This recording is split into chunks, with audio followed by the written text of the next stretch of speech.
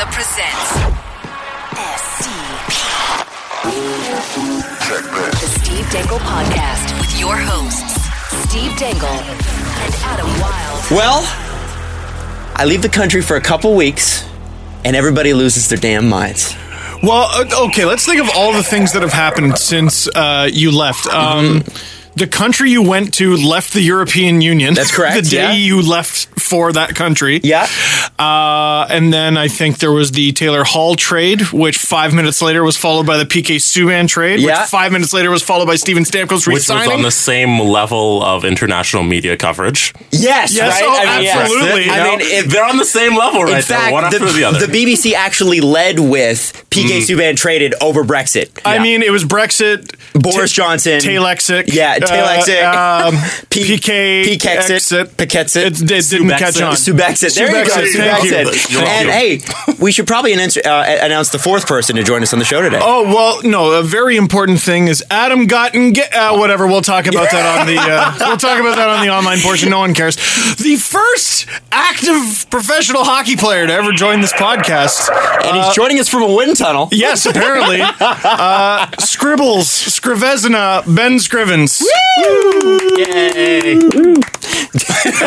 I like that pity woo you give yourself, Ben. Yeah, I try. Thanks for having me on. Well, thanks for talking to us from your 94 F-150 in the middle of Denver. Is that right? That's what you're doing?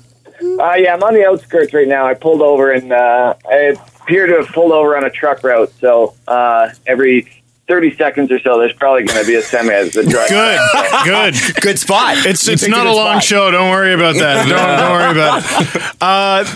The great thing about Ben, well, one of the many great things about Ben is he owns two trucks that are older than Jesse is. He has, what's the oldest one, dude? Is it the Red Dragon? No, I've got a 91 Jeep Wrangler, actually, is the oldest. Oh. Wow. Yeah. And you were just telling us about, I guess, the Red Dragon, which you and your dad just sunk a brand new motor into. Yeah, we put a 454 big block into it, turned it into a bit of a sleeper, so that's no longer the daily driver. I've got the Jeep because I needed a 4x4 for the winters in Denver, and then I bought the 94 F-150 when I was in Bakersfield this year to start the year. I bought it for, I think, $2,000 just to have something to drive around Bakersfield while I was down there, expecting to sell it. And lo and behold, I fell in love with the truck, so I decided to keep it. I feel like that might be a bit of a thing with you. I mean, how many do you own right now? Well, I guess between Jen and I, we have 4 vehicles, and then my family has a bunch of cars as well too, and motorbikes and all that sort of stuff. So, but that's the interesting part, Ben, is that when you ask most people how many cars or trucks they own, they'll go 1, 2. You had to go. Let me think about that for a second. Let me think. Like how many? Like you just have them scattered all over North America. Yeah. Too. Yeah, my the Chevy's up in Alberta right now. I bought some rims down here in the States that I got to bring up there and put rubber on before we put drop spindles on the front, so it doesn't. The rims that are currently on it aren't wide enough to clear all the steering mechanism. So it's drivable, but it's not drivable until it gets new rims up there. So, well, I'm sure you're going to declare those rims at customs like a good Canadian kid. Well, I mean, you get a deal by buying them in the States, and then you pay a little bit of money at customs to bring them up. It's still the better way to do it. Most people, the only issue is you need an address to ship to in the States, which is somewhat difficult to do for most people. But obviously, being in Denver, we have a place to ship it to, and then we go back and forth to Edmonton a couple times a summer anyway, so it's not the biggest hassle for us. Globetrotter, Ben Scrivens. Yeah. And speaking of which, you just went to Australia to play hockey. When did you get back from that? I got back maybe a little over a week ago, so Sunday the 3rd of July I got back. Oh, okay. I thought it was more recently because I keep looking at Sasky Stewart's Twitter, and she's still there, obviously, because she's from there. I think she stayed for 2 extra weeks or something. She was staying. Which makes sense. Yeah. So what were you doing down there? Because I think I brought it up on the podcast and I did a really poor job of explaining it. So it's kind of like a promotional hockey tour. So there's they've had a few NHL guys go over in the past. I think Brent Burns is probably the biggest name to have gone over. He went over last year. We had Adam Cracknell and myself and Scott, Darling, and then Brandon Bolig as well this year. So there's a couple NHL guys who went over. A lot of AHL guys are European pros, and the point of the tour is to raise some money for a couple charities. One of them is essentially they're all to do with brain injuries and spinal cord injuries, and research and support groups that go along with those two causes, and then a secondary benefit is trying to grow the game outside of North America. Selling hockey in Canada is probably the easiest job on the face of the earth. It's a little more difficult to bring it to places like Australia where they don't have natural ice outdoors. I mean, the coldest it gets during the summers is 5 degrees, and they think that's freezing. And I wear shorts when I go golfing in that temperature. So it's a good way to showcase the game over there and create some more fans, and try to do our part to grow the game while we still can. And I mean, third benefit just personally is you get a free trip to Australia, and you get to see another side of the world that you wouldn't necessarily go to. And how'd you get hooked up with that? Was it Sasky? No, it was Kyle Quincy. He lives in Denver as well. He used to play for the Avs. He's one of the first guys the first NHL guys to be associated with it. There's a guy, the head guy is Kerry Goulet, and his now fiance actually got engaged this tour in Australia, Tony Mill. Great people. They do the majority of the work, the lion's share. And my neighbor from back home, actually, a guy named Tyler Grawn, we played together playing junior. He played at Northern Michigan, and he's playing in the European Pro Leagues right now. He went on it last year and, told me all about it. I had heard about it, but, nothing firsthand. And he had gone on it, said nothing but good things. So he kind of talked me into it, and it was a good opportunity to be able to lace him up with him again. And you said Brent Burns is probably the biggest name to have gone, but I mean, Brent Burns is pretty good, but he's never won an All-Star Game MVP. Mm-hmm. And I mean, you were there with John Scott, dude. You're just gonna glaze over John Scott? Well, obviously you have to, right? The guy's got a big enough head as it is. I'm totally kidding. John's a great guy. He brought his whole family over. We got newborn twins that were born close to the end of the season. They came over. His wife, his other two daughters, and Grandma came along to babysit as well. So he's a great ambassador. He's incredibly intelligent. He's super witty. He's a great ambassador for the game. And I was on the spot. I was trying to remember everybody off the top of my head. And sorry, Johnny, forgot about you. And you messed up. Way to go. John's going to hear this, by the way, Ben, because John is an avid lister, clearly. Definitely. But he loves podcasts. It's funny because it's funny you bring him up, or funny Steve brings him up. You played together in Montreal this year. More in St. John's. Well, more in St. John's. No, I think you were both there for the one game. Were you guys? We played together for one game in St. John's, and then he was called up, I think, right after the game or the next day or something like that. And right. I was down for the rest of the week or two that was left in the season in St. John's. Well, when you saw what he was going through when he was traded. Obviously he has twins on the way, and we were kind of right in the thick of it too in terms of trying to get him into the All-Star game. And I know that there was some mixed feelings on this show from one member. I felt bad about it. But I always felt like it was such a cool thing that this guy was going through this, and it seemed like at the time there was a lot of pushback against him going, and he even addressed it in his Players Tribune article. When you saw it, what did you think about it? I mean, at the time that all that stuff was going on, I was down in Bakersfield.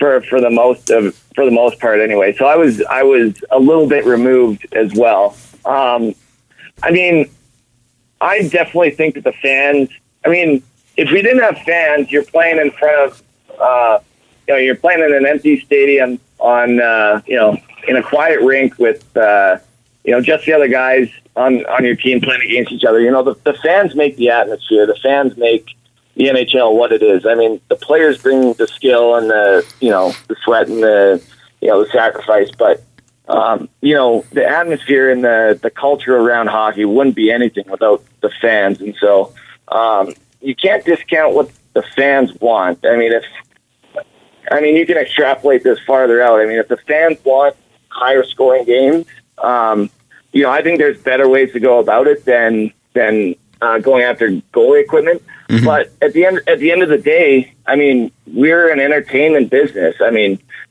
you have to take into account what the fans are asking for. If they want higher games, if that's what they want, right?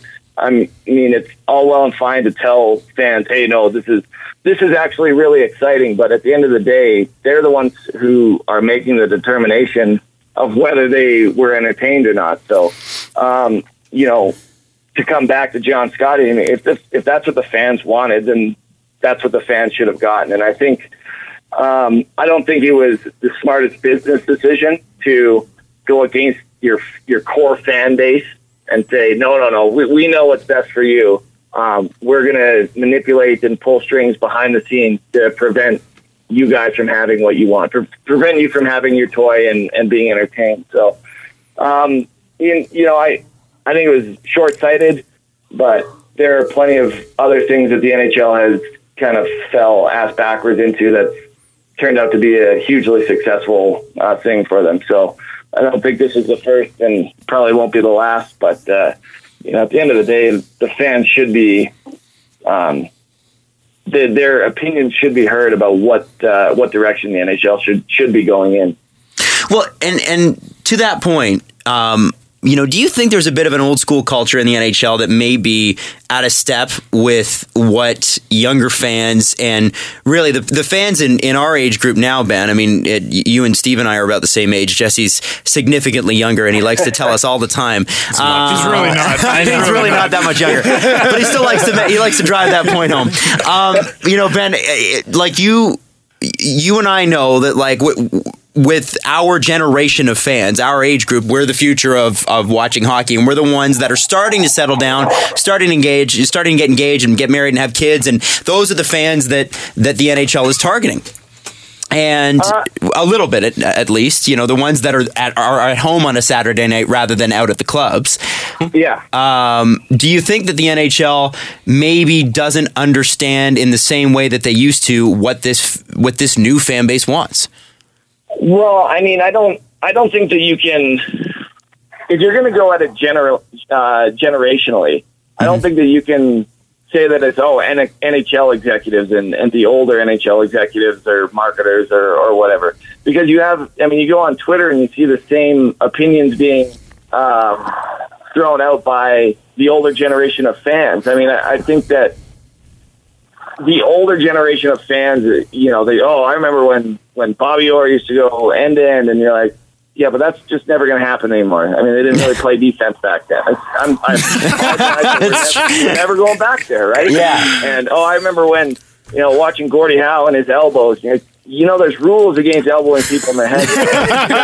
There's full concussion protocols. I mean, it's. I don't think that it's a generational thing that's like an NHL executive, like, the powers that be in the NHL don't understand what the next generation wants. I mean, again, you extrapolate this out to even societal things. I mean, our generation is a lot more open and understanding. I mean, you look at LGBT rights.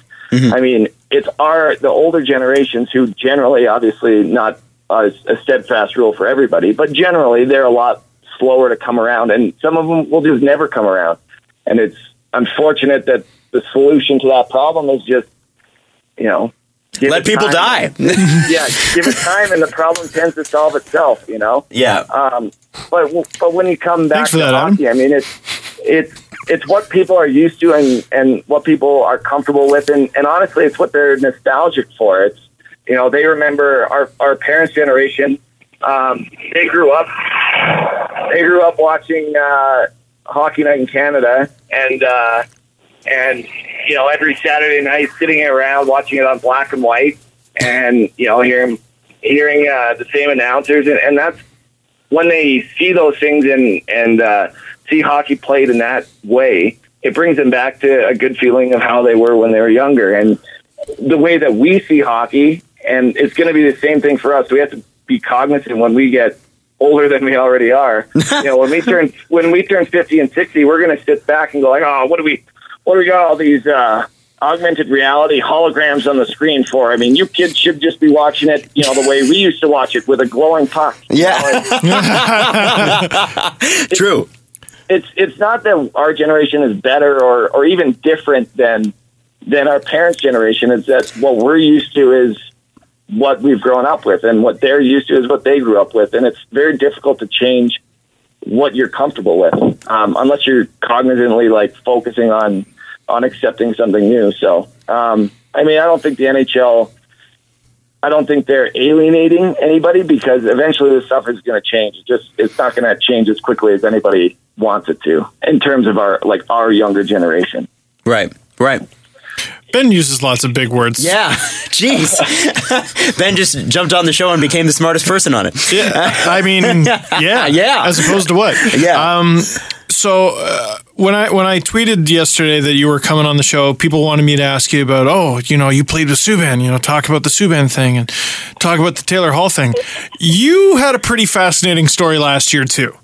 I want to go back about 10 months ago, a year ago, and what happened basically from the beginning of the season onward. You want like every detail? Not every single detail, but it started funny. I remember the day I drove up to my first Montreal Canadiens practice. I got out of the car and I was wearing Converse. It didn't start in Montreal. Right, it started in Bakersfield, I believe.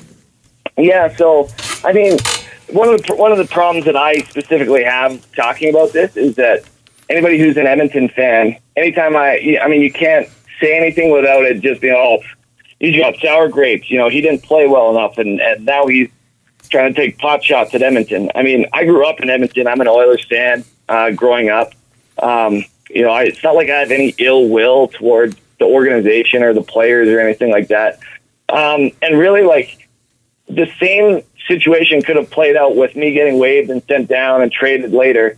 And had it been handled differently internally, I mean, I definitely wouldn't have had any gripes or commotion. I mean, when I was playing in Toronto with the Marlies, I played with Jeff Finger for 2 seasons. I mean, I'm sure you guys remember the deal that he signed out of Colorado. Mm-hmm. A little bit. And he got waived. I mean, it was every summer or every training camp he was coming in. He almost knew he was going to get waived. He wasn't going to be on the team. But I mean, he's probably one of the best pros I've ever played with. He was a great guy in the room. He wasn't sour. He understood that it was, a business decision, and that's the way it was going to happen. I mean, it's not like you're sitting there going like, they screwed me over in this way or that way. The only thing that the only issue that I really had with being waived was that I was waived without a visa. I was waived. I came into camp in great shape. The training staff and everybody in Toronto, everybody in Edmonton that I came in great shape in terms of like the training staff.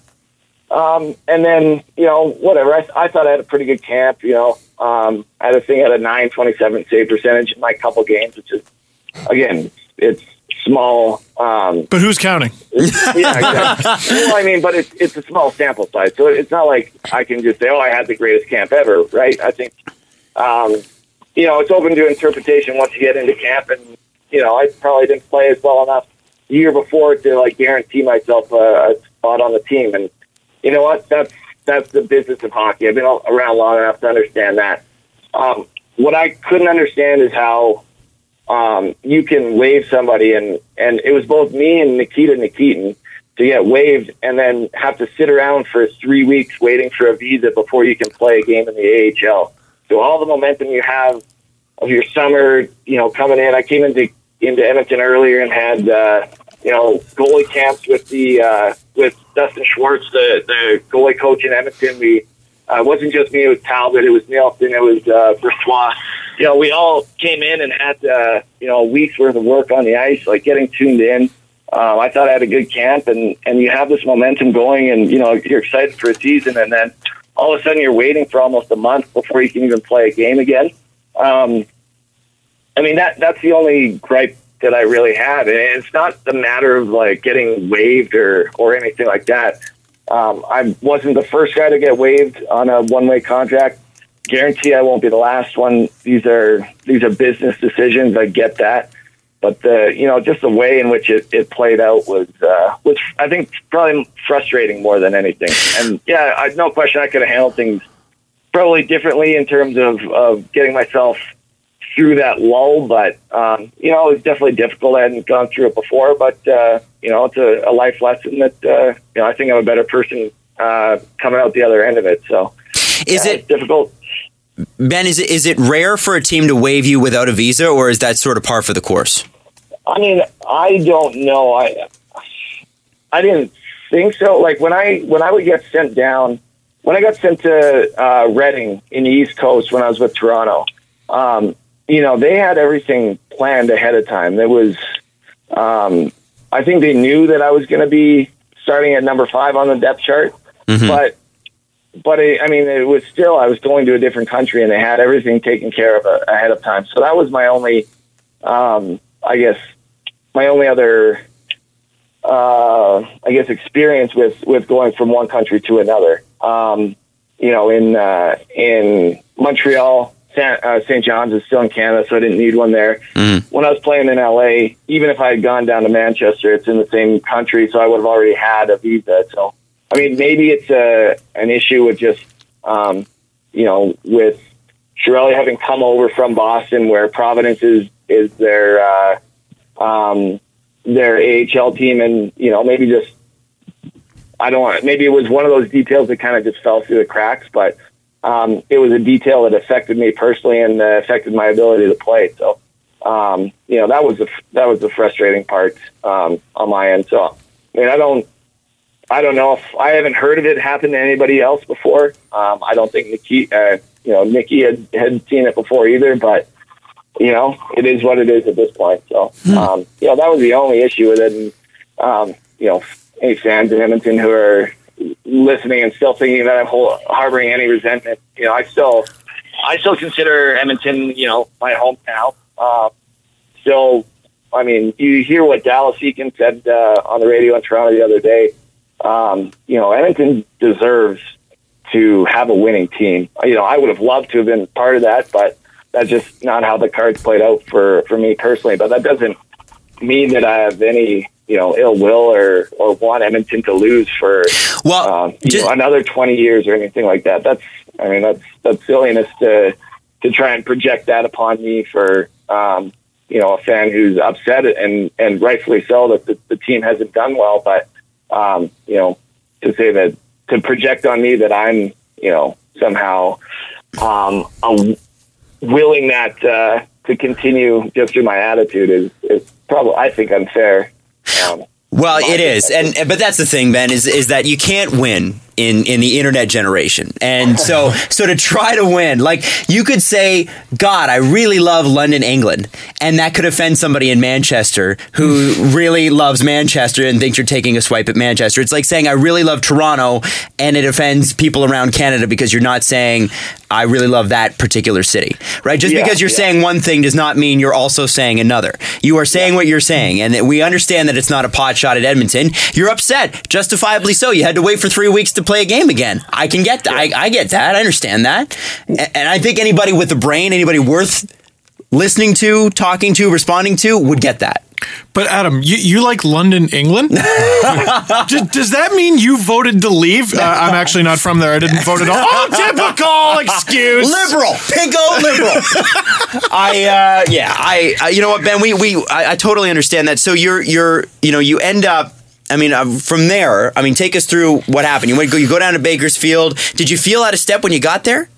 Yeah, I mean, like I said, I definitely could have, I don't even want to say handled it. Obviously, I didn't play great when I was down there. I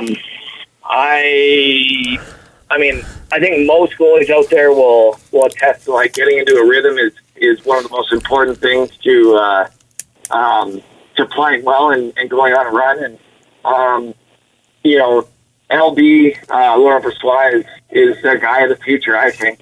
I think he's a great goalie, and I can understand Edmonton's position that they want to continue to develop him. You know, I was on the last year of my deal, so, you know, even if they rolled me out for the rest of the year, it was just going to cost them money in terms of my salary. But, you know, me as an issue for them going forward was going to end within that season anyway. So I can understand why they were playing LB as much as they were. And, you know, it was up to me to play better and to force them to give me more starts. So I don't say I was fortunate. LB had a bit of an injury, and that gave me an opportunity to play a little bit more. And when I was playing consistently, you know, my numbers went back up, and then that opened up the door to get traded to Montreal. So. And that's where I'm going to stop you because we have to go to break here. But when we come back, I want to talk to you. We want to talk to you about because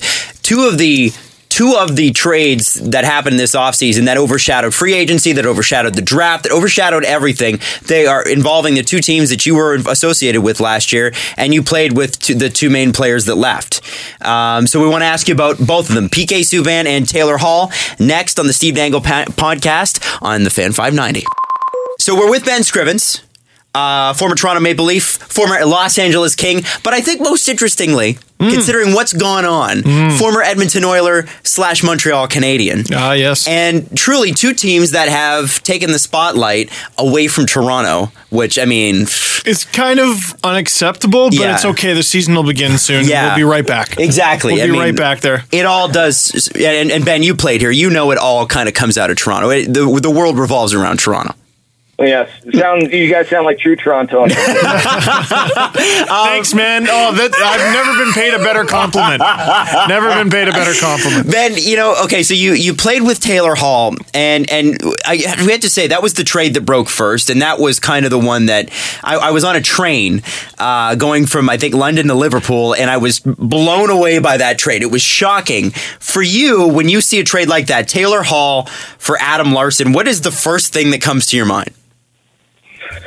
I don't know. I mean, obviously, Edmonton, I think they felt like, and I think a lot of the fan base felt like they had to shake things up in somehow, and in some sense. There's always going to be debate about who you give up. I mean, if you don't give up Taylor Hall, do you give up Nuge? And if you give up Nuge, now you have a different sect of the fan base who is up in arms about that. And if you don't give up Nuge or Hall, then you give up Ebbs. And if you do that, then there's a different sect of the fan base that's up in arms. So, you know, they're in the unenviable position of having to trade away a good player. And, you know, obviously Taylor is a great player on the ice. He puts up points, and, you know, he's going to be a valuable asset to a team like New Jersey who needs offense. So, you know, it seemed like a good fit for both. I don't know a ton about Larsson. I didn't play against him all that much, but you know, they've got a good group of Swedes in Edmonton. You know, you got Anton Lander, you got Klefbom. You know, they had Nilsson there. You know, the Swedes are all great guys. I've never met a Swede that I didn't really like. That's actually true. They're great. They are unbelievable as a group of people, and you know, it's going to be a situation where I think Larsson will come in and I think he'll be able to feel at home because they have that little group of the locker room. Not that they section themselves off, but I mean, you imagine what it's like going to a foreign country and being forced to speak a language that isn't yours 100% of the time. You know, it's nice to have someone you know, close by that you can talk candidly with in your native tongue. So I think it's a good fit for Larsson as well. And I think the question, though, and I think what upset people, though, was that people didn't feel like it was enough for Taylor Hall, right? I mean, I think on this show, we've all, I mean, I said it on the internet. I haven't been back on the show yet, but I mean, it doesn't seem like it was a very equal trade. I mean, yeah, I think that there might be some validity to that when you look at pure numbers and production. I think that, I mean, I can't remember who I was talking with, but they made the comment that, well, I think a couple of GMs had come out and said that they wish they had known that Hall was on the market. I mean, I'm not even plugged into I'm not on the GM group chat that they got going. But, which apparently exists. Their WhatsApp group? It's hilarious. Apparently something very similar exists, yes. Oh. But I remember seeing articles. I'm pretty sure I remember. I don't want to pull a Donald Trump here, but I'm pretty sure I remember seeing articles about Chiarelli saying that they were going to have to shake up the core in some sense. So if you're a GM that wanted Taylor Hall, how is that not an open invitation for you to pick up the phone and say, hey, what do you mean by core players? Is number 4 involved? Is he open? What can we get for him?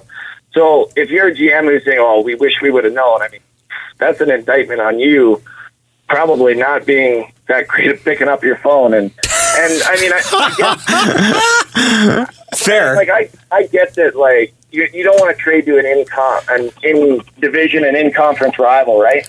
But I mean, you look at the situation that happened, and this has Peter Chiarelli written all over it. But you look at what happened with Martin Jones. I mean, he leaves LA, he gets traded to Boston, and not even 5 hours later gets traded to San Jose. So it's not like it's impossible for Taylor Hall to have ended up in Calgary or Vancouver or LA or any number of other teams by these kind of differently designed trade scenario. So, the fact that it was pretty open knowledge that someone was on the block, I mean, maybe I can't say I wasn't in any of obviously not in any of the trade discussions, but, I mean, it's easy to sit back and say, oh, you should have got more for him. But if nobody's offering more for him, how do you get more for him? You can't write just like as a player, I can't write my own contract. It'd be lovely if you could, but you just can't force someone else to trade a person that they don't want to trade. I mean, it's all well and fine to nitpick, but until you know what discussions were going on in the trade rooms, you just really have no idea, and you can't truly be someone who adds anything valid to the opinion other than I would have gotten more. Okay, well, be a GM and get more than next time. So I'm going to put you in the GM shoes then. Okay, it's NHL 16. You do a fantasy draft. You can pick any team you want, but it's a fantasy draft. So you're drafting have 6 phones. Yeah, and you have 6. You're up to the 6th phone level, and you have BlackBerries. You have Taylor Hall on your team, and the CPU comes along and offers you Adam Larson. Do you take that deal?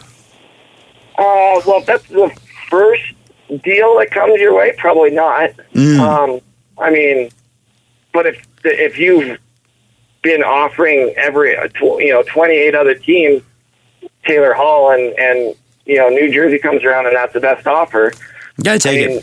That's your best offer at that point, right? I mean, theoretically, they could have held on to him to start the season and then waited for. Maybe someone gets hurt. A top player on another team gets hurt, and they need a left winger. Well, all of a sudden, Taylor Hall is now a huge commodity that they can look to move, and now they have leverage on that other team. But you also run the risk of now you've got upheaval in the middle of the season, and that's probably the last thing that Edmonton needs is commotion in the middle of the year when they're trying to assert themselves as a team that's competing every night for 2 points. So, like I said, it's easy to nitpick and easy to second guess, but unless you're that GM, you really don't know what else was offered and what the terms and the reasoning behind everything was. I mean, you can even look at the Anderson Bernier trade, which was essentially a straight up trade with some draft picks. Mm-hmm. But at the time, it didn't look like it just looked like they traded a 1-for-1 almost, right? And until you see the full picture play out, you really don't know what's going on, if that makes sense. Yeah. Well, what do you think that does? Since you were in that dressing room, what do you think that does to the core of Edmonton, the core Edmonton players, those guys that were all drafted in the top 2 or 3 picks in the draft for years and years and years in a row? I mean, we all know the running joke with Edmonton. Do you think that significantly changes the dressing room? It might. The way in which it would change the culture and the mood in the room is it just puts everybody on notice. Like, hey, nobody's untouchable here. You're going to be expected to do what Todd McClellan asked you to do, and this isn't saying that Taylor Hall wasn't doing that. No, we know. Yeah, what it's saying is that we're trying to usher in a new era of accountability here, and there is no one who's going to be above it. And if it doesn't matter what your name is, there's going to be expectations for how you play, and it's unfortunate that we had to trade a great player like Taylor, because he's an all-star player. There's no arguing that. But there was going to have to be sacrifices made in some sense in order to shore up the back end. And I think everybody in Edmonton and the management there has been pretty vocal about that. It's not like that's a top secret thing that I'm divulging or anything like that. But, I think it is maybe an eye-opener for the guys who are already in there that things will change whether you want them to or not, and we're not going to accept losing anymore, which is, I don't think, a bad thing for organizationally for them to illustrate to the players. And devil's advocate, this is, as someone who really didn't think the Oilers got enough back for Hall, there was that great down goes Brown thing. Like, we need to shake up our core. Oh, but let's not trade that guy. No, not this guy either. Hey, how come we're bad again? Yeah. It's finally made that move. It's hard to do. It's hard to do. I definitely don't envy Chiarelli's position. And now he has a reputation of trading both Hall and Sagan. So, he's got those two skeletons in his closet, so to speak. But, if things turn around in Edmonton, which, again, I don't think getting rid of Taylor Hall is the reason that Edmonton has struggled. But, again, everybody was saying it's not like the debate wasn't whether or not they had to move somebody. It was who they had to move. So everybody was on board with moving somebody. And, the final squeeze of the trigger came from Chiarelli. So, I don't envy him, and only time will tell us if that's what it's going to take to kind of turn that ship around. So he's traded Taylor Hall. He's traded Tyler Seguin. Not enough people, I think, are talking about he might have to trade or might trade the first pick from the 2012 draft, Nail Yakupov. That's been a rumor for God knows how long. Is that guy misunderstood? Is Yakupov misunderstood, do you think? I think he's criminally misunderstood. Yak is a great guy. He's a great teammate. He works so incredibly hard, and that can be his downfall sometimes. He wants to win so badly that sometimes he tries to do too much. And, I've definitely been in that position. When I was in Edmonton, that was one of my downfalls, is I was trying to do too much. I was worrying about other people's positions defensively because I was seeing plays develop that were obviously high-scoring chances. And at the end of the day, if you're worrying about other people's jobs, it's only affecting your play. I think Yak is a guy who, given the right coaching and the right understanding of the defensive way in which to play, he's such a good skater. He has such a good release. And he cares so much about winning that all it's going to take is for him to figure it out, and he's going to be back to his status as a valuable first overall pick. It's unfortunate that you look at when he played with Derek Roy in Edmonton. That was the second half of my last year there. Derek Roy's a veteran guy who puts up points and is a centerman, and Derek Roy got the best out of Nail Yakupov. And so did Connor McDavid last year with Pouliot. Pouliot, yeah. And what Derek did was, he held Yak accountable for mismanaging pucks and turning pucks over and the risk reward ratio that you need as a offensive guy, but also have to be defensively responsible.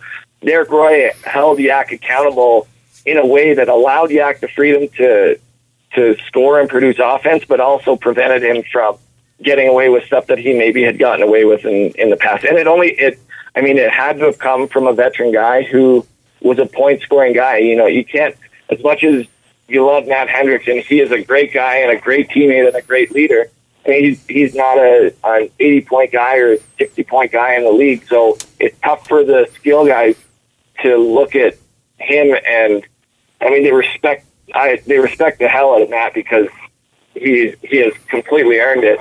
But when it comes to, it's easy for Hendo to say, "Hey, we all got to block shots," but when it's Derek Roy or your top guy saying, "Hey, your top point guy saying we got to block shots," it is a different message, as much as you hate to admit it. So, shifting gears to Montreal, but similarly to the Yak conversation, why was PK Subban such a bad teammate? I just got to know. That's all I've ever been told, is he's a really bad teammate. I personally, I'll preface everything by saying that I love PK. I think he's a great guy. But Ben, why is he a bad teammate? He might be a great guy. It's just, why is he a bad teammate? I can't speak for anybody else other than myself. PK was great to me. I think he is flamboyant. He's out there. He's not afraid to be loud and be in your face. What I respect the most about PK is no matter what was going on, he brought it every night.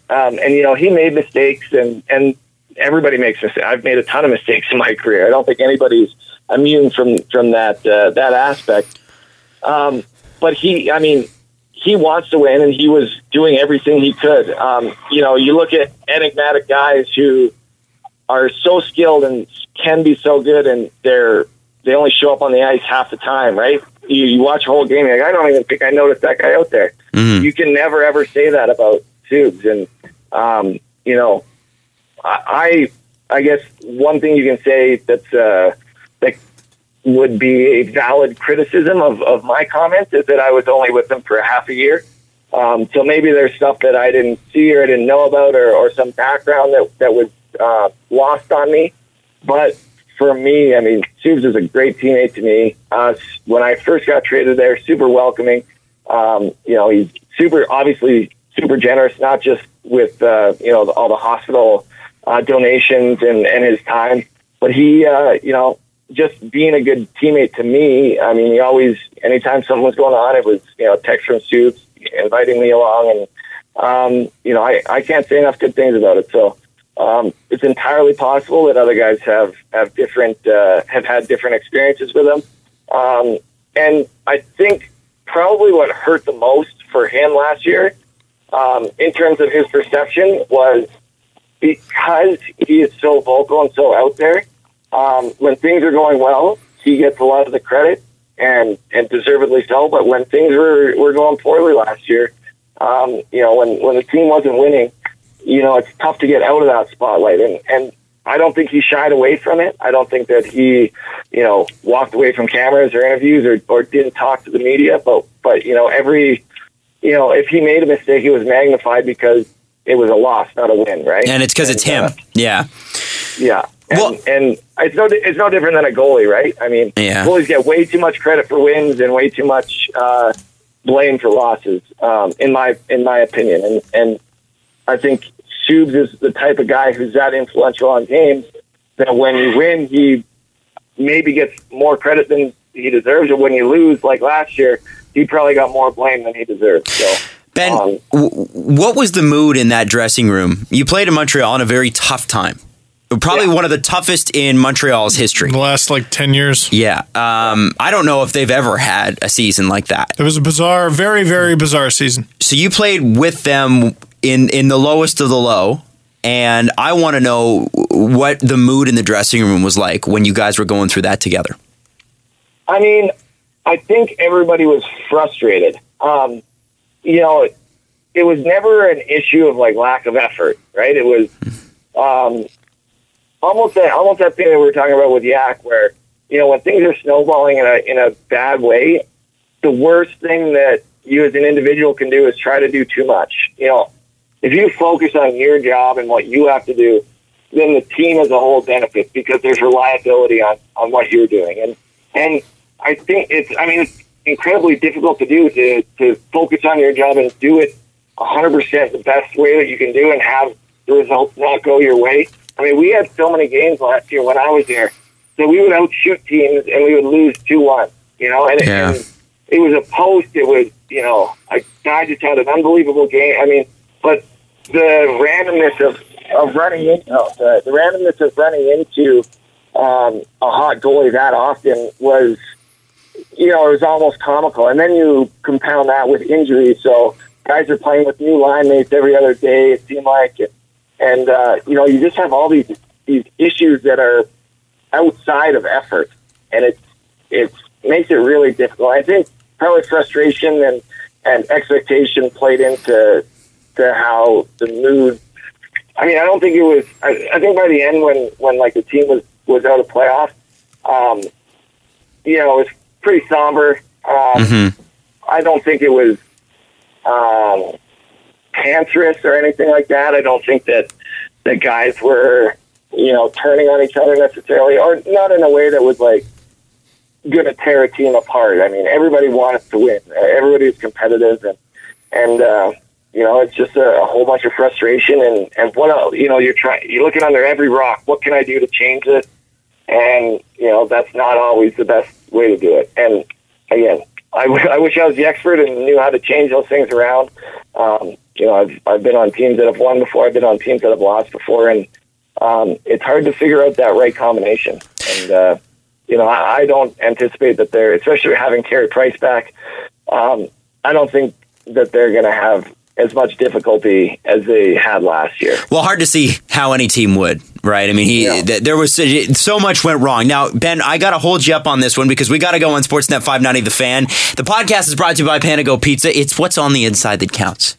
Isn't it? Yes, especially after what Ben's told us. You know, they looked under every rock. And it is what's on the inside that counts. Not to poke fun, Ben. Yeah, I got a lot more to ask you about. Yeah, exactly. We've got more to ask you about in Montreal. I've got more to ask you about you. And we also want to know what Pokemon you've caught in Pokemon Go. So we'll get to that in the podcast portion of this. You can download it at sportsnet.ca. It is the Steve Dangle podcast, which you can also find on iTunes, Pod Stitcher, Google Play, anywhere else you can find a podcast. We're on it. The internet. So, Ben, getting back to, you know, with Montreal and that sort of thing, I mean, do you think that there's a chance, and it's been argued... We're recording again. Yeah, we are recording. And you can also say, fuck. Let's fucking do it. Yeah! Wow. Not only did we get an NHLer on the show, we got an NHLer to drop the F-bomb. Which is so rare. They never do that. So, never. I mean, I've been in hockey dressing rooms. Nobody ever swears ever. Ben, do you think that there could be... do you think that some of the problems that happened last year could have been solved by different systems in terms of coaching? I think a lot of the problems... I'm not a coaching expert. The X's and O's are definitely not my specialty, so you know, it's probably not my place to critique. I think that the biggest problem that you had was injuries. And you look at Columbus. Columbus goes from, you know, pushing for a playoff team to the year. I mean, they lost like 500 or 600 man games or something like that. Yeah, oh, it's crazy. Yeah. 2 or 3 years ago. I rip them, but holy smokes, do they get hurt? Montreal wasn't that bad, but it wasn't that far off either. And especially when you have important players on your team getting hurt. And obviously, Carey Price is the most important player there. But you also lose Subs for the last, 3 weeks of the year, month of the year. You lose Gallagher for early on for a while. Yeah, right before you got there. Yeah, I mean, it just goes on and on and on of how many guys they lost in important roles. And when you have that variance in your lineup, it's hard to get that chemistry going. It's hard for lines to keep up production. We got a new right winger tonight, so now everybody knows where each other is, and now you got to try and figure out someone else's habits and where they like to be right and left-handed. All those little when you're really clicking with somebody, those things are almost automatic. You just know where the guy's going to be, and you're not thinking about it. And then you get a new guy, and now you have to start thinking a little bit. That slows everything down just a half second, and that can be the difference a lot of the time. So, you could always go back and say, oh, well, if they had just, played a 1-2-2 sweep forecheck in the neutral zone, they would have won 4 more games, right? I mean, it's tough to, unless you've already done that, it's hard to really contextualize and say that this is a for sure thing. And until then, it's just a hypothesis saying, well, what if you just played like Pittsburgh and did an all out, like a full court press in every zone of the ice? Well, yeah, that works if you have the right players to play that system, but not everybody has the right players to play that system. You need personnel and strategy to combine in the right way, and it's difficult to do, to find that match. In the way that Yakupov is misunderstood, in your opinion, do you think PK is too? By everybody, by management, by fans, by media. I mean, I don't know how you can say that a Norris Trophy winner is misunderstood. I mean, everybody thinks he's good, right? Right. So, yeah, but there's no, they don't. I mean, not good enough, and that's the thing, is that it seemed like no matter what he did, there was always people going, yeah, but he's not Shea Weber. Yeah, but it was the half season Norris. Yeah, right. You get a lot of people saying that. Crosby was having the same discussions about him this year. I mean, up until January, he was, oh man, it's not even a debate who's better, Ovechkin or Crosby anymore. I think that's an issue with hot take media, right? What can we talk about today that's gonna get us some clicks and get people talking, right? And controversy sells, especially in sports and hockey. So, you have to be cognizant of what's being said and why. I don't think that many people think that Steve is bad. So I don't truly believe he's that misunderstood. Then why was he traded? That's what I don't understand, and that's what we're having. And I don't expect you to fully answer that. But is there anything in your mind, now being an objective person, because you are a free agent, at least as far as we know, you haven't broken anything yet. How does a guy like PK get traded for a guy like Shea Weber? And that is not taking swipes at Shea Weber, but you look at the advanced numbers and you look at the normal numbers, and PK Subban's the better defenseman, period. And I have no problem saying that. Certainly the younger one. Yeah, I mean,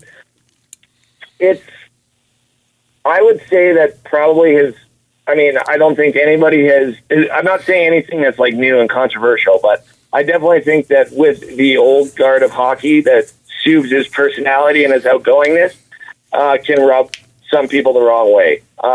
Every young person, well, I shouldn't say every, the vast majority of young people in sport like to see personality. I like it. I don't see anything wrong with it, especially if you're looking from a player's perspective at selling the game and drawing in new fans and trying to take people away from basketball and football and baseball and draw people in. I mean, having we gave 110%, and we really tried out there, and it was all 4 lines were clicking. That stuff just doesn't appeal to everybody anymore, and it's everybody who already knows hockey. They love those cliches, and it's new, or it's what they're comfortable with. But if you're trying to bring new people in, I mean, that's not nearly as exciting as you'd need to be in order to steal people away from a slam dunk competition or a home run derby or whatever you have. You know what I mean? It's or John Scott do an all-star game. Yeah, exactly. I mean, those are like the out of the box,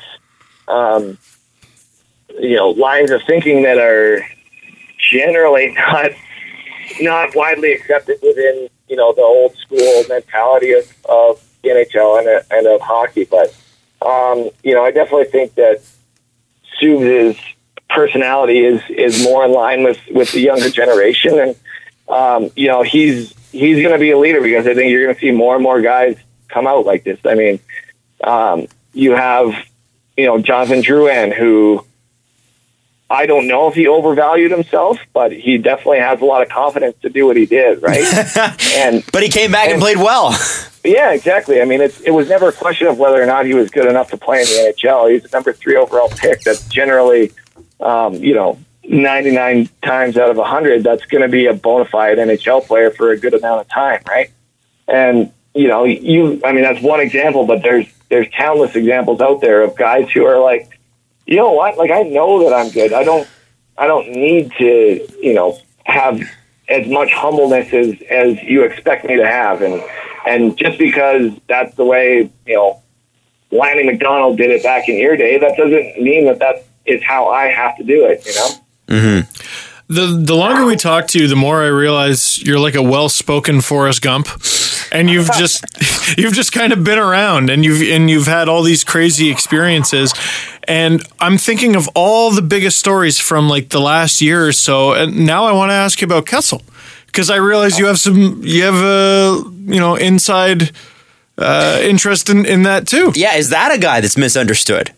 Oh, no question. Thank you. Phil's an introvert. I mean, that's at the end of the day, Phil's an introvert. And in the Toronto media, you guys do not do well with introverts or with guys who don't. Who is you guys? Who is you guys, Ben? Oh, you know exactly who I'm talking about with you guys. I mean, you know what? The people that you are calling you guys would not consider us their cohort, although we would consider them ours. Yeah, do you know what I'm saying? Considers me a peer for sure. Yeah. Yeah, definitely. Have you ever... Sorry, go ahead. I was going to say, that's the infighting within a group. From an outsider's perspective, we can lump all you guys together. Yeah. We're completely fine with it. I mean, you ask anybody in, a Vancouver or a Calgary or someone who's not a Toronto fan, and they go, oh, Steve, is that blogger guy that screams at his computer? He's not any different than, the Toronto Sun guys who every article is about how great the Toronto Maple Leafs are going to be this year. I mean, from an outsider's perspective. Oh, you just think all Steves are the same? Yeah, no question. Yeah, I'm fine saying that. Shocking, Ben Scrivens. Yeah, that's a player hot take on a media personality, by the way. Yeah, exactly. Oh, sorry. When you understand why you guys do it, I mean, everything sells in Toronto. That's where the money is. Yeah. You guys have the biggest market. You guys are an original 16. I mean, it's when you look at it as a business decision. Again, we're an entertainment industry. You go to where the dollars are, and selling the Toronto Maple Leafs, or for that matter, selling the Montreal Canadiens is easy money. So, of course, it makes sense why you guys would do it. One more time for the people in the back. Sorry.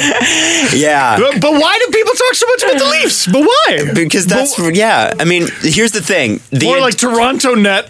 Yeah. More like Toronto Sports Net. Shut up, internet commenter. No one cares. Sorry. I'm not saying that it is right, and I'm not saying that I like it, but I understand why it happens. I can say like, oh, roll my eyes and go another Leafs article or another LFR or whatever. But I mean,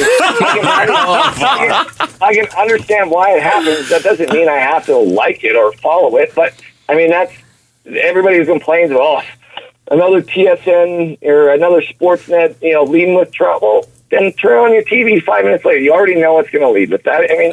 Yeah, and it's not like it's different in any other sport. Yeah. Well, Ben, we also roll our eyes every time Steve says, I have another LFR. Jesse and I are constantly going, yeah, okay, another LFR. I do it after every game. Oh, I'm sorry. Hey, let me guess what you're going to do next time. You're going to yell at your camera a little bit? Yeah, I am. Grab your hair?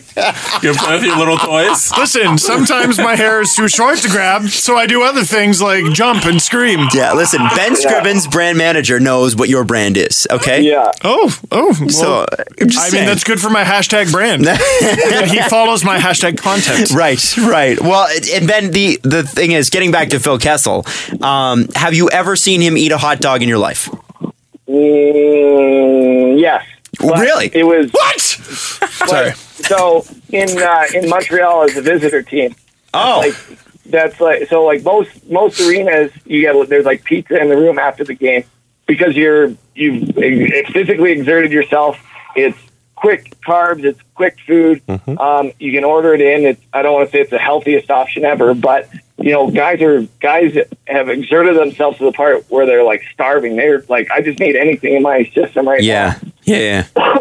So every team has, I would say, like 28 teams out of 30 bring in pizza or something like that. I've seen like wings and stuff before, or like subs, but Montreal is the only one that's different in that they bring in hot dogs. Yeah, I don't know if you've been to a game at the Bell Center, but they got like that white bread toasted with the hot dog in the middle, and they just wrap it around. Right. So They do that at Fenway. a box of those. I mean, that's one of the best parts about playing in Montreal as a road team is the Sheehan shows after the game. I think it was John Garrett said back when he played, he used to hide hot dogs in his goalie pads because he'd be the backup goalie, right? And he would Right. just mow down on a hot dog on the bench. Oh, that's hilarious. Did Ben Scrivens yes, ever do that? Yes, I'm pretty sure I have. I mean, I can't say 100% sure that I have, but I mean, again, that'll. Even if he did eat a hot dog every day, who gives a fuck? He scored 40 goals. Like, it makes no sense. Again, it gets back to that. Like, you're not doing it in the way that I, as an outsider, expect you to do. Right. So I'm going to vilify you. And I mean, Phil took so much flack in Toronto, undeservedly so, in my opinion. I mean, the only thing you could argue is that he's the best player and the team wasn't winning. But if that's the only argument that you have, I mean, what else do you expect him to do? I mean, he scores his goals, he plays well. I don't think he's that much of a defensive liability for what he brings to a team. So when he won this year, I was jacked up for him. I'm super pumped that he won. There's a whole bunch of guys on that team that I'm pretty happy we're able to exercise their demons, for lack of a better word. I mean, you look at Justin Schultz, you look at Phil Kessel. There's a whole bunch of guys who have had unfair shakes based strictly off of how fans and media have portrayed them without really knowing who they are or what they should be bringing to a team. Are you saying, though, that, and can you confirm that the hot dog stand at College Street was not wheeled to the Bell Center in Montreal for Phil Kessel specifically? I think it was Front and John. Front John. Oh, was it the Front How John? dare you, Adam Wild? Okay. Here's the Ben. We all. But for the record, in case you haven't heard us make fun of that constantly, we for sure understood at the time that the article came out that was a gigantic load of crap. Oh yeah, and even if it wasn't, who cares? What difference does it make? Right. None difference. Right. Is the answer. None difference. And Phil's a good guy. Yeah, he's an unbelievable guy. He just doesn't open up to the media, and he shouldn't have to. That's not his personality. But you were jacked for him to win. But I mean, he did kind of have to take away a Stanley Cup dream from a friend of yours, and it made me sad as well. Yeah. I'm not happy that Ryan didn't come out with a ring, but or even Jones for that matter with another one. I thought Marty played. Oh, that's right. Playoff. Yeah. I mean, that's one of the cool parts about having played in the NHL is that I got asked, well, like, who are you cheering for in the playoffs? I'm like, well, I kind of know almost one or two guys on every team. Like, I don't really have those. Like team affiliations like you people do. Hey, what do you mean, you people? I mean, it's a different way to watch the game, which is not lost on me. That is unique. But I'm able to watch the games and watch for just a good hockey game without really pulling for anyone, right? Like if San Jose had won, I would have been just as content and just as happy watching it as if Pittsburgh won. So, Ben, you better watch those pot shots. Otherwise, the title of this podcast is going to be Ben Scrivens. I did see Phil Kessel eat a hot dog. Okay. All right. That's going to be the hot take title. It's going to be called No One Likes Ben Scrivens. Whatever you guys need for a ratings grab. No. Yeah, but you know what? That makes sense. Toronto media type. Yeah, typical. James is another guy, though, that seems like a really good dude. He is a great dude. There's only, I'm going to say under like 3 or 4 guys that I've played with in hockey that I really don't like as a person. And James is definitely not one of those guys. I still keep in touch with him. He's a great guy. There's really only like less than, the fingers on my left hand of guys that I'm like, oh, I do not have the time of day for you. And it has nothing to do with whether or not they're good at hockey or not. It's purely who they are off the ice. That's how I determine if I like you or not. And I mean, other people are different. I mean, you kind of see that with athletes as well. It's like, well, yeah, he did this horrific thing off the field, but he scored a touchdown or hit a home run or he's got a hat trick last night, and we'll sweep all that other stuff under the rug. For me, I'm kind of like, no, like you can be the greatest player to ever play, and if you're a dick, you're still a dick to me, and I don't have the time of day for you. Are you saying that it actually matters what kind of a person you are in athletics? Because I've been given the impression that doesn't matter. Well, to me it does, and I feel like I'm probably an outlier. I don't think I'm in the majority in that sense. Well, I don't. I think that's changing. I think that is changing.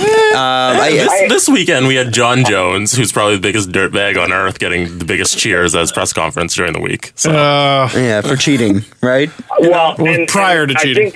I think what comes into it is people value money more than they value their, like they can flip flop their morals depending on what's going on, but when it comes down to them having money on the line, and I mean that's how the UFC, that's how football, and that's how golf and all this stuff.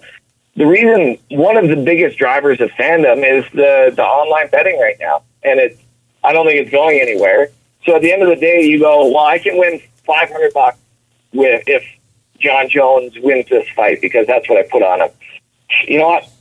I've put my money where my allegiances are, and if he whatever does this, that, or the other, I need that $500 more than I need to go on Twitter and say, "Oh, this guy's a bad guy." That's the way that I see it, and I think that's a driver of our apathy towards behavior that's unbecoming of role models. Right. What do you do about that, right? Are you going to ban betting? Are you going to take money out of it? Well, if you do that, all of a sudden salaries are going down and fandom is falling right after. And I mean, what's the point of having a franchise in Las Vegas if you're taking the betting out of it, right? I mean, seriously. So you just mentioned, being a role model, and I get the impression that is something you actually take very seriously, because no one made you go to Australia to do, what you just did. No one made you paint your mask to show support, for people with mental illnesses. Like this is something you take seriously. Yeah, I mean, I don't do it as like a role model thing. I really don't care if people agree with me or don't agree with me. It's as simple as I think it's the right thing to do for me. You get into a lot of debates about, current societal issues, and you're never going to be 100% aligned with people. But I've learned early on in my life that no one's going to say my opinion for me. I might as well say it myself. So, that's essentially what it comes down to. I am opinionated. I definitely think that's potentially could have hurt me in the length of my hockey playing career, because I'm not just like, oh yeah, I put your head down and don't attract any attention type of guys. I mean, there's guys out there, and it's not a knock on them. I just can't do that. It's just not how I was raised and brought up, and it's just not my personality to be like that. So, it's not a negative one way or the other in my opinion, but, I was fortunate to be in a position where, I had cameras around and a platform. So, I took advantage of that in the best way that I saw fit, and I would do it again tomorrow if I could. Well, it seems like, and I hope you don't mind me bringing up your wife Jenny, but the both of you are like that. You're both opinionated people. You're both strong in your convictions. Is that something that you think drew the two of you together in the first place?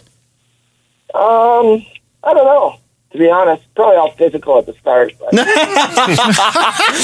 right. Well, fair. Fair. All right. I think what brought us together, we were both hockey players at Cornell. And then... I love that. That was so honest. It's so true. But, I saw your... Dad, how'd you meet Mom? I was like, man, she's hot. She made a kick save, and I was done. I still don't know what she saw. That's the weird one. Fair enough. That is a mystery. You're right. Yeah. But yeah, obviously, probably attraction brings you together in the first place, and then realizing that the other person isn't a monster is probably what keeps you together, right? Mm-hmm. Well, when you got down on one knee and asked Jenny to marry you, did you say, "Honey, I'm so glad that you're not a monster. Will you marry me?" I actually don't remember exactly what I said. We were golfing. And I think it was pretty short and sweet. I'm an emotional robot, so I don't do well with the whole feeling thing, which has been detrimental at times. But I'm still breathing, so it hasn't been too bad, I guess. So, Jen knows that about me as well. So I don't think she was expecting a big, heartfelt thing and all that stuff. She knows now, or she's learned over, I guess we've been together 10 years, that Valentine's Day is not a day to me. It's just not something that God, I'm gonna do. Can you give me advice? Because I would like it not February 14th, Jenny. I would like that not to be a day. Because I think every day should be, damn it. Well, just don't do it. Ben. Oh, okay. Ben. But that doesn't mean that you never do anything nice, right? Right. It's okay, Ben. It's the time and place. I don't know if you can tell this about me, but I'm contrarian to a fault where if you tell me to do something, unless it's something that I'm like, okay, yeah, let's do that. I probably am not going to be a willing participant to it. I used to have absolute battles with my parents. Go make your bed. Why? I'm just going to be messed up when I get back into it. No, I'm not. It doesn't make any sense to me to do it, right? Mm-hmm. And that just carried on for the rest of my life. And again, I think that's something that probably hurt me hockey-wise is we're doing this drill. Why are we doing this? This one doesn't make a lot of sense. Why are we killing penalties like this? Why are we doing it that way? And that doesn't, it's a very Army-like attitude that is kind of being adopted by sports in general is when I say do 100 push-ups, you do, okay, we're going to do 100 push-ups right now and not ask questions why. Mm-hmm. Why are we doing 100 push-ups when we could do this and that and get the same benefits and we're actually going to be less tired and that doesn't go over very well in an authoritarian sense. So anyway, getting back to Valentine's Day is, I don't know. I just don't do it. I think it's a terrible. Well, not terrible. It's just not for me. All right, fair. That's what I'm going to say to Caprice this year, and I'll see how that works. And simply don't do it. At the end of the day, if that's going to be a deal breaker, then that's going to be a deal breaker. There are other things that I do that. Well, how do you put it? There are, in every relationship, there's things that are must-haves and it'd be nice if that happened, but if it didn't, it's not the end of the world, right? Mm-hmm. And so I'm quite frugal. I don't know if you could tell that by all my cars and stuff like that. Cars that are Older than half the Oilers? Yeah. Yeah, exactly. Like, I don't see a lot of point in spending money on that sort of stuff. So if I was with someone who needed constant like gift giving, and because there are some people that need that, and it's not a negative thing. It's just how people are. There's a book called, I think, 5 Languages of Love, and it talks about, just what people need, and it's almost like a personality trait. Some people need quality time. Some people need like physical affection, like holding hands and like arms around all the time, and like those sort of just like, hey, I'm like always. To me, it sounds creepy and horrific, but like I'm always touching you. You know what I mean? There's other people who need like gift giving. I don't know if I already said that. There's other people who need like verbal reassurances, like always being like, "Oh, you're the most beautiful. Oh, I love you so much." Like to me, those things are like, for me, it's like quality time, like doing like fun, like going golfing together and like hanging out together and like debating and talking. That's what's important to me. And Jen, I think, is basically on the same page for a lot of that stuff. Not that she's like followed me, but she's like that on her own. So we've got like a good thing going.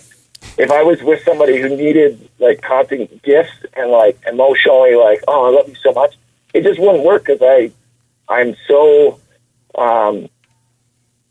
put off by that type of stuff. It's just like, to my being, it's just not something that would ever happen. So I would find out about your women, which kind of language of love they speak in, before I just start following me down any path. Fair enough. When you went to Cornell for 4 years, were you thinking about your post-hockey career and being like, hey, what if this doesn't work out? Maybe I should get a degree in something. Yeah, honestly, so I think this is why I'm even with like what happened last year and like being waived and like getting traded and sent down again. It's like, I mean, it's tough. It's an ego show. I think the hardest part about it is it's in the public eye. So like all your friends and family, and then they got to answer questions like, oh, it's basically like being publicly fired or publicly demoted like multiple times in a year, and having like that publicly, not just like a one-time news clip, but like almost leading with it on the sports channels. And that's what a lot of the water cooler talk is, right? It's like, oh, you see they wave Scrivens and sent him down. Good. He's brutal, blah, blah, blah. And then, my sister and my brother and my parents are in Edmonton, and they got to hear people in their coffee shop in Tim Hortons, in line at Tim Hortons, talking shit about their kid, right? Or their brother. So I think that was a tough part about it. But, aside from all that, like, I've gotten so much out of hockey. The game doesn't owe me anything. I'm extremely happy with my career, with everything I've been able to accomplish. And that started with my college degree. So I was playing junior hockey, and I told my parents, like, oh, like, I'm going to just play junior until I'm 20, and then I'll go to college. And, basically never expecting to go to college for hockey, just like get off my back for 2 years until I really have to do it, right? Yeah. And then when I was 19, I was fortunate enough that Cornell said, hey, like, we want you to come play here. And I honestly didn't know a ton about Cornell. I wasn't like researching universities, like, oh, who's losing a goalie, who needs who, where can I go, what's going to be good. I kind of was just playing, and Cornell came up, and I looked them up on, oh, wow, an Ivy League university. Yeah, that sounds like that's going to be a good idea for me to do. And my expectations going in was I was going to play, a dozen games and be a Division I athlete, and be able to tell my kids, oh yeah, I played in the NCAA as a Division I athlete, and here's my jacket still, and blah, blah, blah. And then whenever that was done, I'd have my degree, and I'd go off and work like everybody else in my family. I was fortunate that I got a chance to play at school, and when I did get a chance to play, I played well, and there are a whole bunch of circumstances that allowed me to sign in Toronto. Do you remember that first phone call? Say that again? Do you remember that first phone call? With Toronto? Yeah. Well, it was actually my agent. So it started after my junior year. That summer, I had I probably had 4 or 5 agents contact me saying they wanted to represent me. And so that was the first time I thought I'd maybe be able to play professionally, because I was like, well, these guys only make money if I make money. So if they think that I'm going to make money, if they think that an investment in me is worthwhile enough, then they think that I can make some money. So, obviously we're going to see where this goes, right? Well, three consecutive seasons of over a 930 save percentage. Jeez, wow. in university, not bad. Yeah, I mean, we had a good team as well, which helps. I mean, I definitely think that goaltending is overvalued in some sense. You never find a bad goalie on a good team, really. I mean, it's the Osgood effect. Not that everybody who plays in the NHL is a good player. Mm-hmm. I don't think Osgood is a 5-cup, like, that much of a stud goalie. But he played on a team where all he had to do was make the saves he was expected to make, right? And he won 5 cups, and he has 5 more cups than I do, right? Like, just thought of a new headline, Ben, which is Ben Scrivens, Chris Osgood, not good. Yeah. That'll be the new headline. Toronto, Chris Osgood, not good. Yeah. And the easy way to combat that is say, well, he has 5 more cups than I do. Right. That is 100% factual. Like, it's not a knock on him. What it is a compliment to a team, that Detroit team. Conversely, there's a bunch of goalies who, I mean, you look at the guys in Dallas, not this past year, but even the 2 years and 3 years before that, they're struggling to keep, anywhere near a league average, save percentage. But I mean, do we really not think that Kari Lehtinen is a good goalie? I mean, that can't possibly be true, right? There's some other effect going on in there. And, at the end of the day, if you're a goalie playing in the NHL, you're probably a pretty damn good goalie. And no question, Carey Price is hands down better at hockey than every other goalie in the league, in my opinion. But that doesn't mean that if you're not Carey Price, you're not a good goalie, right? It just means that he is that much better than everybody. Mm-hmm. But, I mean, not a knock on, I just said he's the best goalie in the world, but how many cups does he have, right? It's a hard thing to win a cup when you're playing individually and when you're judged individually. Mm-hmm. Right? It's teams that win and teams that lose, in my personal opinion. All right, let's keep going with this, Forrest. We got your crazy year. We talked about Hall, Yakupov, Subban, Kessel, a little bit of Reimer, a little bit of University, all this other stuff. Your wife, Jenny, was a goalie in the inaugural season of the NWHL. And I might be wrong. I couldn't find another example of this, but you were the first husband-wife duo to play professional hockey at the same time. I think. What was that all like? It was challenging, obviously, being in different cities, but we've been together a while as well, so it wasn't something that I was overly concerned about either. No, she loved it. She was hesitant to commit to it early on. I think she thought that I was gonna not be supportive for some reason. I don't know why. I think she was. Because you don't do Valentine's Day, Ben. Yeah. It should be it. Well, that was the reason I did it. It's like, oh, your guys' season goes till the end of February? Okay, this is a good excuse not to do Valentine's Day. Yeah. So what I need is for Caprice to play professional hockey and then just say, sorry, you're busy, so we can't. Oh, is that all? That's all. But Ben, when you guys have kids... Yeah. They're going to have so much to be proud of with their parents. And they're probably just going to be like, yeah, that's what my parents did, whatever. But, that is such an incredible accomplishment. Do you guys have you ever sat back and had a beer and just said, go us, way to go, high five?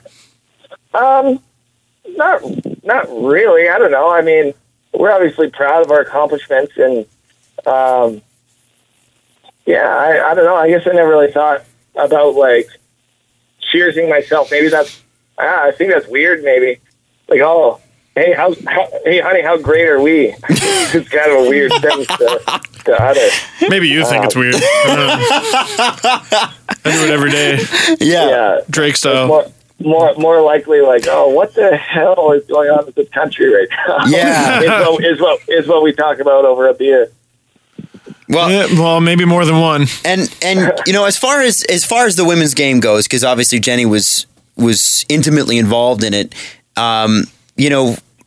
When you guys do, if you guys end up having kids and that sort of thing, she's going to be one of those names, one of those people that was around at the real inception and the real taking off point of women's professional hockey. And if you have a daughter, do you think that you'll want her to kind of go down the same route that both of you did and try to grow the game in the same way Jen did? Well, I mean, I don't want to try to talk about the unborn yet and try to determine a career path for him. I mean, we were both fortunate in just the circumstances that arose for us to get to where we are. At the end of, I think when we have kids, it's going to be find something that you like doing, and let's make sure that you work hard at that. You have parents and stuff talk to you about how do you make it? My kid loves hockey so much, and what did you do to make it to the NHL? And you go, wow, I got really lucky here because this coach liked me and picked me for a tournament, and that's where this scout saw me, or this coach from college. And then when I was in college, my roommate's dad was a scout here and got me in touch with a goalie coach, and that goalie coach ended up getting hired at this team, and then he got me a contract, and then I was able to play, and guys got hurt, and that gave me opportunity to play. And then halfway through, their eyes glaze over, and they go, so what should I do with my kid? And I have no idea. I mean, the best analogy that I have is like, you don't buy your kid a guitar and say like, oh, you're going to be the next Hendrix. Like, play every day, and we're going to make you, not that you want your kid to die at 27. No. But to be as good as Hendrix, that's what we take from that. Okay. Yeah. Don't worry, we're not the internet here, we promise. Yeah. Eric Clapton.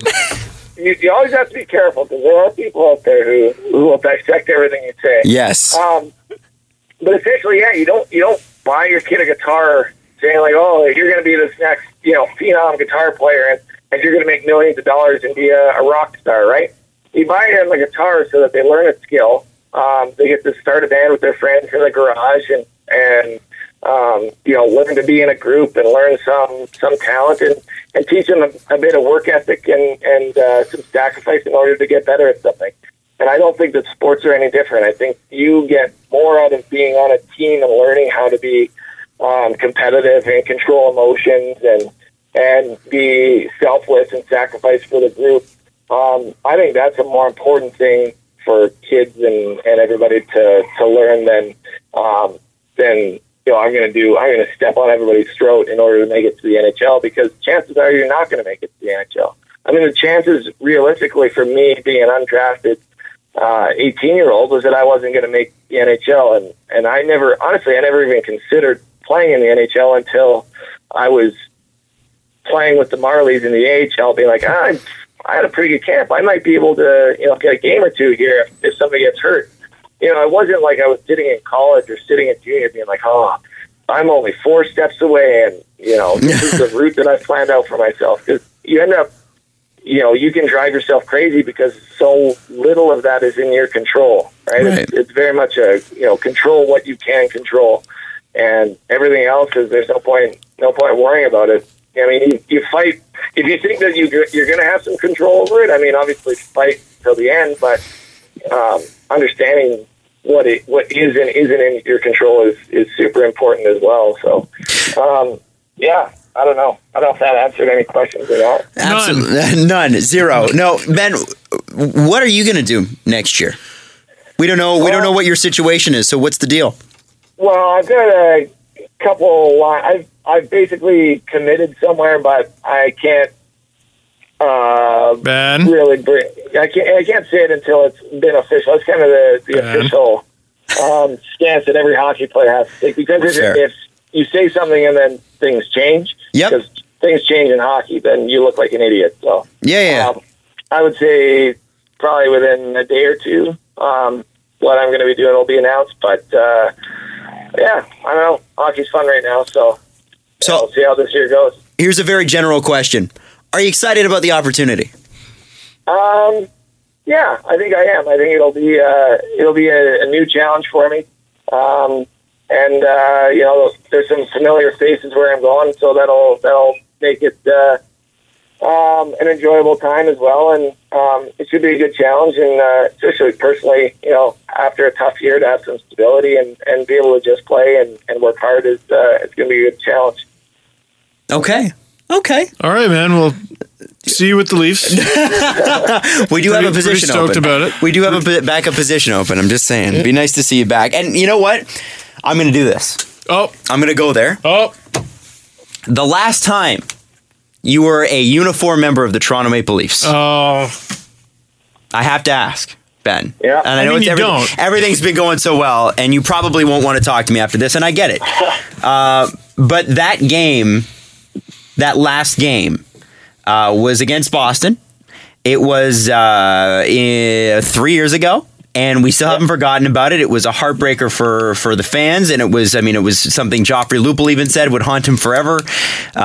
For you, watching that game, can you describe how it went in your mind, how it felt, the feeling after the game, all of those things? Yeah, I mean, obviously, it's hard to look at that game without looking at the series as a whole as well. First off, I didn't play at all, so yeah. I'm immediately one step removed from Loops and from Grimes and a lot of the guys who had who actually had an effect on the game and on the series. So for me, it was probably, I don't want to say it was easy to swallow, but it probably wasn't as painful as it was for guys who had actual influence on the outcome, right? Right. But we were down 3-1 in the series, and we come back. We forced a game 7, is especially a game to exercise the demons against Boston, because for the entire time I was with the Leafs organization, we would get shit kicked, and it was every time was a little bit different. It wasn't it's never we just didn't try and Boston came out and hammered us. It was one time it was, we just took too many penalties and they torched us on the power play. Other times it was, either me or Rhymes or someone would have, just an off night as a goalie, or, there was always something weird about it. And it was one of those things where this was the playoff series to kind of exercise those. And it started out, you go down 3-1 and it's internally we didn't feel like we were playing poorly, but you definitely felt from nobody gave that team a chance right from the start because of the history against Boston, the recent history against Boston. So to exercise those and to force it to game 7 was huge in and of itself. Mentally for the guys on the team was an important step, even going past that season, right? Mm-hmm. Where it wasn't the big bad Bruins anymore. It was we can win this game if we play well and do this well and do that well, right? Now we're just focusing on ourselves again. And then the game 7 itself, obviously, if you lose 5-0 or you lose in overtime, it's gonna hurt. Obviously, the frustrating part I think guys felt the most was being up and being in control and having it slip away. But I think that there are different things that could have happened to have potentially swayed that. You guys can probably double check this, but I think we went down to 7 players. We were double shifting guys. The same guys are kind of just going over and back in terms of who was actually going out there to play. Komarov's last shift was about 3 minutes into the third. Yeah. Yeah, and I think Clark MacArthur got sad as well. There's a bunch of guys who are good NHL players who probably could have played a little bit more. But again, at the time, it's that's what the coach's job is to do what he thinks will ensure a win for the team. And it was unfortunate that I think guys kind of ran out of gas a little bit just because of shortening the bench as early coaching. and as significantly as it did. But, as a player, I mean, what do you do about that, right? You don't control that. Yeah, it gets back to, like, what can you control? And I think that's probably what hurt guys the most is some guys had no control because they were benched and they weren't playing. And the guys who were playing were absolutely gassed, but they were doing everything they possibly could to, hang on. So, and the coach that you mentioned is back in the NHL, and he's actually going to be coaching the goalie that you were traded for. In a strange twist of events, and also the assistant general manager happens to be the same GM of that team. It's such a weird sequence of events. And what was your experience under Randy Carlyle? It wasn't that. I mean, obviously, I was young. I thought I had a pretty good year. Obviously, you want to play every game that the team goes out there for, so you want to play more. I thought I could have played more, but I don't think anybody in the NHL who doesn't play all the time would say anything differently, right? You got to have that internal confidence that, you can play at that level and help the team win. So, but, he was a pretty straight shooter with me.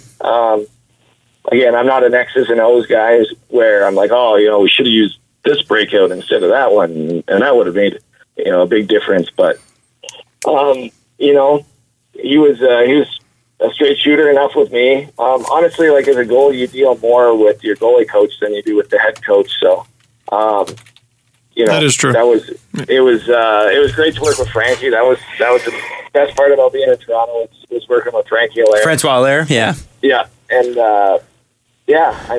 in terms of my day-to-day dealings with Randy, they were pretty limited. And, he was never disrespectful to me. So, no issues one way or the other. Did he ever make you toast? He never made me toast. Okay, just wanted to check. No, I didn't have HBO back then either. Oh.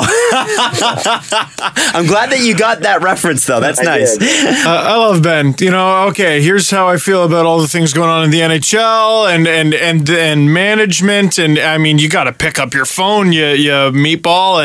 And oh, my goodness, the media, they could do all these things differently. Coaching, look, you can only control what you control. And I'm not an X's and O's guy. And I don't know, man. You can only control what you can control. Well, it's there's so many different tactics that you can use, and I'm just not. That's just my brain doesn't work quite like that. I'm not an X's and O's guy. I can tell what teams are doing. I can tell a 2-1-2 forecheck versus a 1-2-2 trap. All those things, but in terms of like what works and what works best for individual teams, it's not my. I'm confident with my opinions when I state them. When I give you an opinion, it's because I genuinely feel that way. If I don't know about something, I'm not just going to talk shit and be like, oh yeah, I should have definitely done this, because then I look like an idiot and all my other opinions are invalid, right? You have to have an understanding of, I know what I know, but I also know what I don't know. And there's no point in trying to, act smarter than I am by trying to, talk about, X's and O's when that's just not something that makes sense to me or works internally in my mind that makes sense to me. So fair enough. Ben, we're going to do something we like to call the press conference. Okay. And it works like a press conference. Only it's the fans of the Steve Dangle podcast asking you questions. So we're going to have Jesse kind of relay them to you. Yes. The Presser. SDP. The Steve Dangle Press Conference. So one fan just wanted you to speak on Jenny retiring from hockey and returning to PR work. Just speak on as yeah, it's not really a question. They wanted you to know your experience in her going through this. I think it was a difficult decision for her, but she's got to make a decision that makes the most sense for her. She's fortunate that she's in a position where I hope this doesn't sound callous or anything like that, but she's in a position where she can make decisions about her future that are not solely dependent on money and are we going to be able to pay, the mortgage this month type of scenario. So she can make decisions that are purely based off of what she wants to do, what she's going to be happy doing. All those, like, not that she's a millennial, but all those like millennial type questions. Like, is this really the best use of my talent? Right. She's fortunate that she's in a position where, and whenever I'm done hockey, I'm going to be in that same position where, all right, I can take a step back for, 6 months and figure out what it is I want to do. She's in that position right now, and I'll eventually be there. And it's, obviously we're extremely fortunate to have that type of freedom, but, it's not lost on us. It doesn't mean that we're not just golfing and then sailing around the world for, 6 months and then, oh God, we have no more money. What are we going to do? Somebody feels sorry for us, Right. We're fortunate with our situation, and she is right now. And yeah, she'll figure out what her next step is, when the time comes. And just for the audience, because some people were saying, get Jenny on. We tried. It just didn't work out today. We'll try to get her on another time, though. Yeah. Nick wants to know, what do you think of the World Cup format and the funny teams like World North America? Well, I think it's cool. I think it'll be a good experience. I think that again, you need to create something that's a little bit different in order to sell the game, right? Nobody really wants to see. I don't want to say like bottom feeder national teams, but I mean, like, Canada tends to beat up on teams that are that have just, like, they just got out of the B division, right? And they have to play against, unless Latvia's goalie has an out of this world game where, there's just nothing gets by him. But I mean, those are kind of outlier types of scenarios. It almost happened. I mean, exactly, it happens, but I mean, it might be in terms of just parity. I think it's a better idea to have these, the European pro team or the European All-Star team and the under-23 team. I think those are good ideas because it's outside the box. It creates parity. Every game is, nobody wants to pay, I don't even know what tickets are going at. Nobody wants to pay $200 a ticket to go watch, Canada steamroll somebody 8-0, Mm-hmm. They want to see a game where Canada has to, Canada or the U.S. or Sweden or whatever team you're aligned with. They want to see you win, but they want to see you have to work for a win, right? Right. Well, the exciting games. I mean, I would have no problem with Canada winning every game and steamrolling their way to the championship in any tournament. But I mean, because I'm biased. But it also at the same time I understand what you're saying. Entertainment level. We just watched the UEFA tournament and how close that was, and how exciting that was. And none of us really have a team in the race unless you guys do that I didn't know about. Exactly. And again, it's selling hockey in Canada is the easiest job in the world. Yeah. I mean, there's. Let's cover Team Canada and we'll sell some jerseys. Oh yeah, that sounds like a tough job. How about you try to sell, Team North America jersey here and try and get people invested. Try to get Canadian youth invested in cheering for Max Pacioretty, who's an American, right? Or I don't even know all the rosters, to be honest. But like trying to get kids cheering for someone that isn't like the normal thing, because that's the way that you grow the game. Not just, you don't want the Harlem Globetrotters beating the Washington Generals every game because you see it once and eventually it's like, okay, like I don't need to go because I already know who's going. People still go to their games, Ben. Yeah. So here's my they're due. They're due. Crusty. You've never seen it before. Yeah. I dare you to find me one season ticket holder to the Harlem Globetrotters. The Leafs have thousands, Ben. All right. So since we have you here, all right, since it's the four of us on the show right now, I think we all need to pick our team, then maybe lay down a bet. Oh, okay. I think it's illegal for me to bet on hockey. Oh, okay. So maybe. Maybe next time. I wasn't talking money here. Would it be illegal for you to bet a dinner or a What do you pay for dinner with, Adam?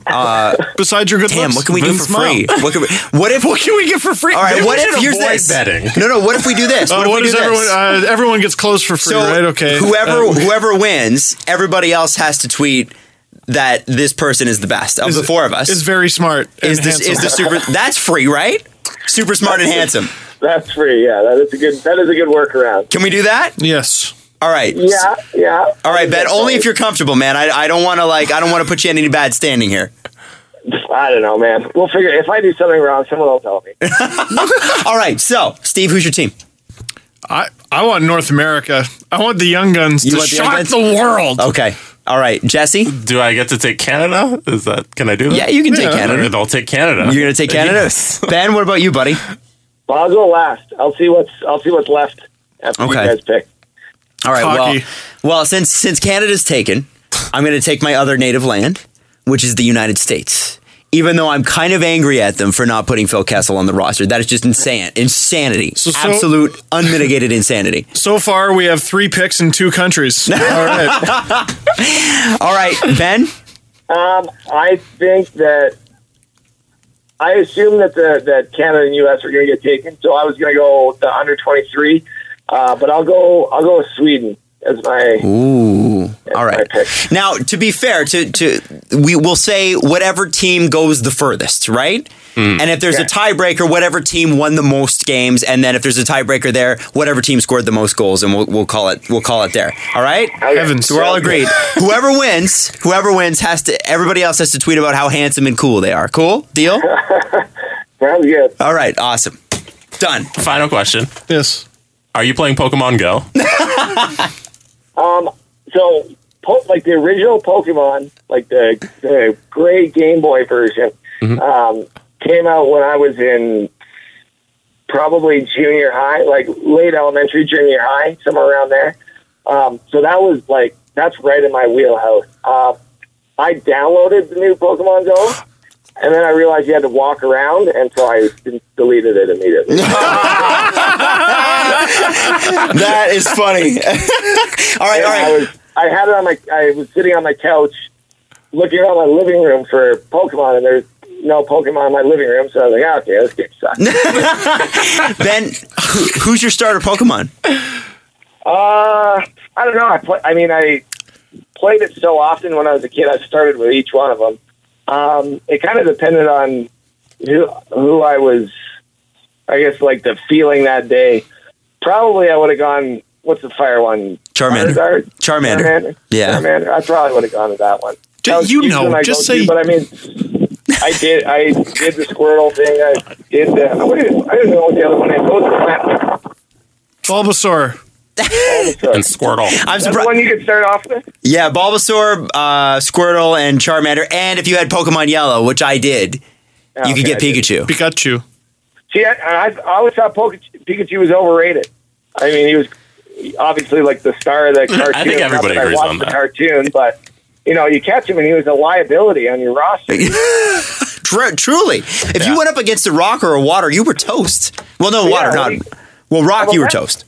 Yeah, I was going to say, that never made sense to me. I always thought the electricity ones would do well against the water ones, but... Yeah. Yeah, No, yeah. they do.